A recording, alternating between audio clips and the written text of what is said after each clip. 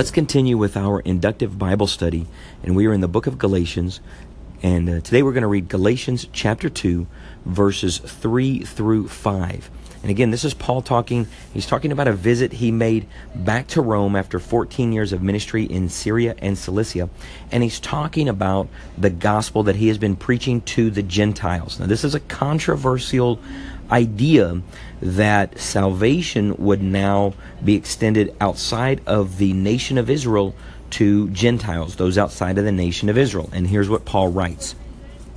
He says, "Yet not even Titus, who was with me, was compelled to be circumcised, even though he was a Greek.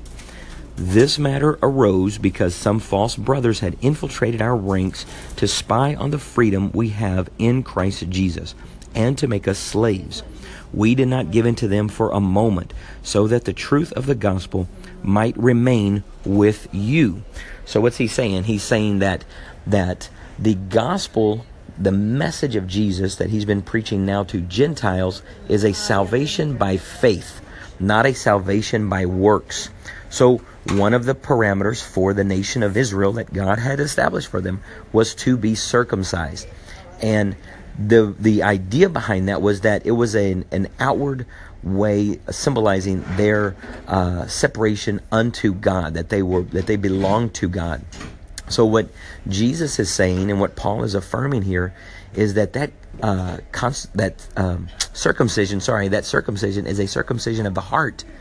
That what we're moving from is a salvation by works and practices and sacrifices to Jesus having been the full sacrifice for all of humanity, Jews and Gentiles, and now anyone can be saved by faith in Jesus, not by the practice of circumcision or an outward practice. Paul is saying that there were some spies, that there were some people who tried to infiltrate their ranks and say, oh, no, even though you believe in Jesus, you still have to behave in a certain way. You still have to practice certain religious practices to also then affirm your salvation and your faith. And Paul says, oh, no. This is fully by faith. Salvation is by faith alone in Jesus and not by works. And he says, we did not even give in to the idea of, okay, well, here we'll show our devotion by going through this practice, because he wanted to preserve that salvation by faith.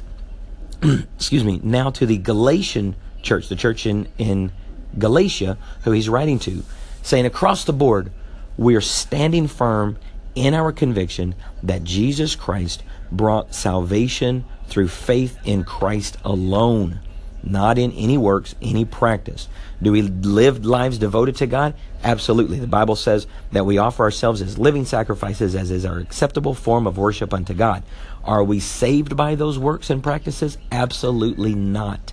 Our salvation is by faith in Christ alone, and Paul is making a strong defense for that, giving the example that even Titus, who was a Greek, meaning he would have been uncircumcised, it was not persuaded to change his faith because he believes in a salvation by faith in Christ, and that is true to this very day. Salvation is by faith in Jesus Christ alone, not by the works that we do, and not by faith in any other, not by faith in any other Savior, but by Jesus alone. Let's read it again. Galatians 2, 3 through 5. "Yet not even Titus, who was with me, was compelled to be circumcised, even though he was a Greek.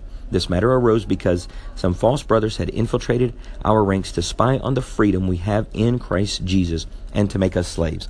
We did not give in to them for a moment, so that the truth of the gospel might remain in you." I hope that's encouraging to you today, that there is no weight of legalism or religiosity that can be laid upon your shoulders. You are free in Christ, a salvation through faith in Jesus alone.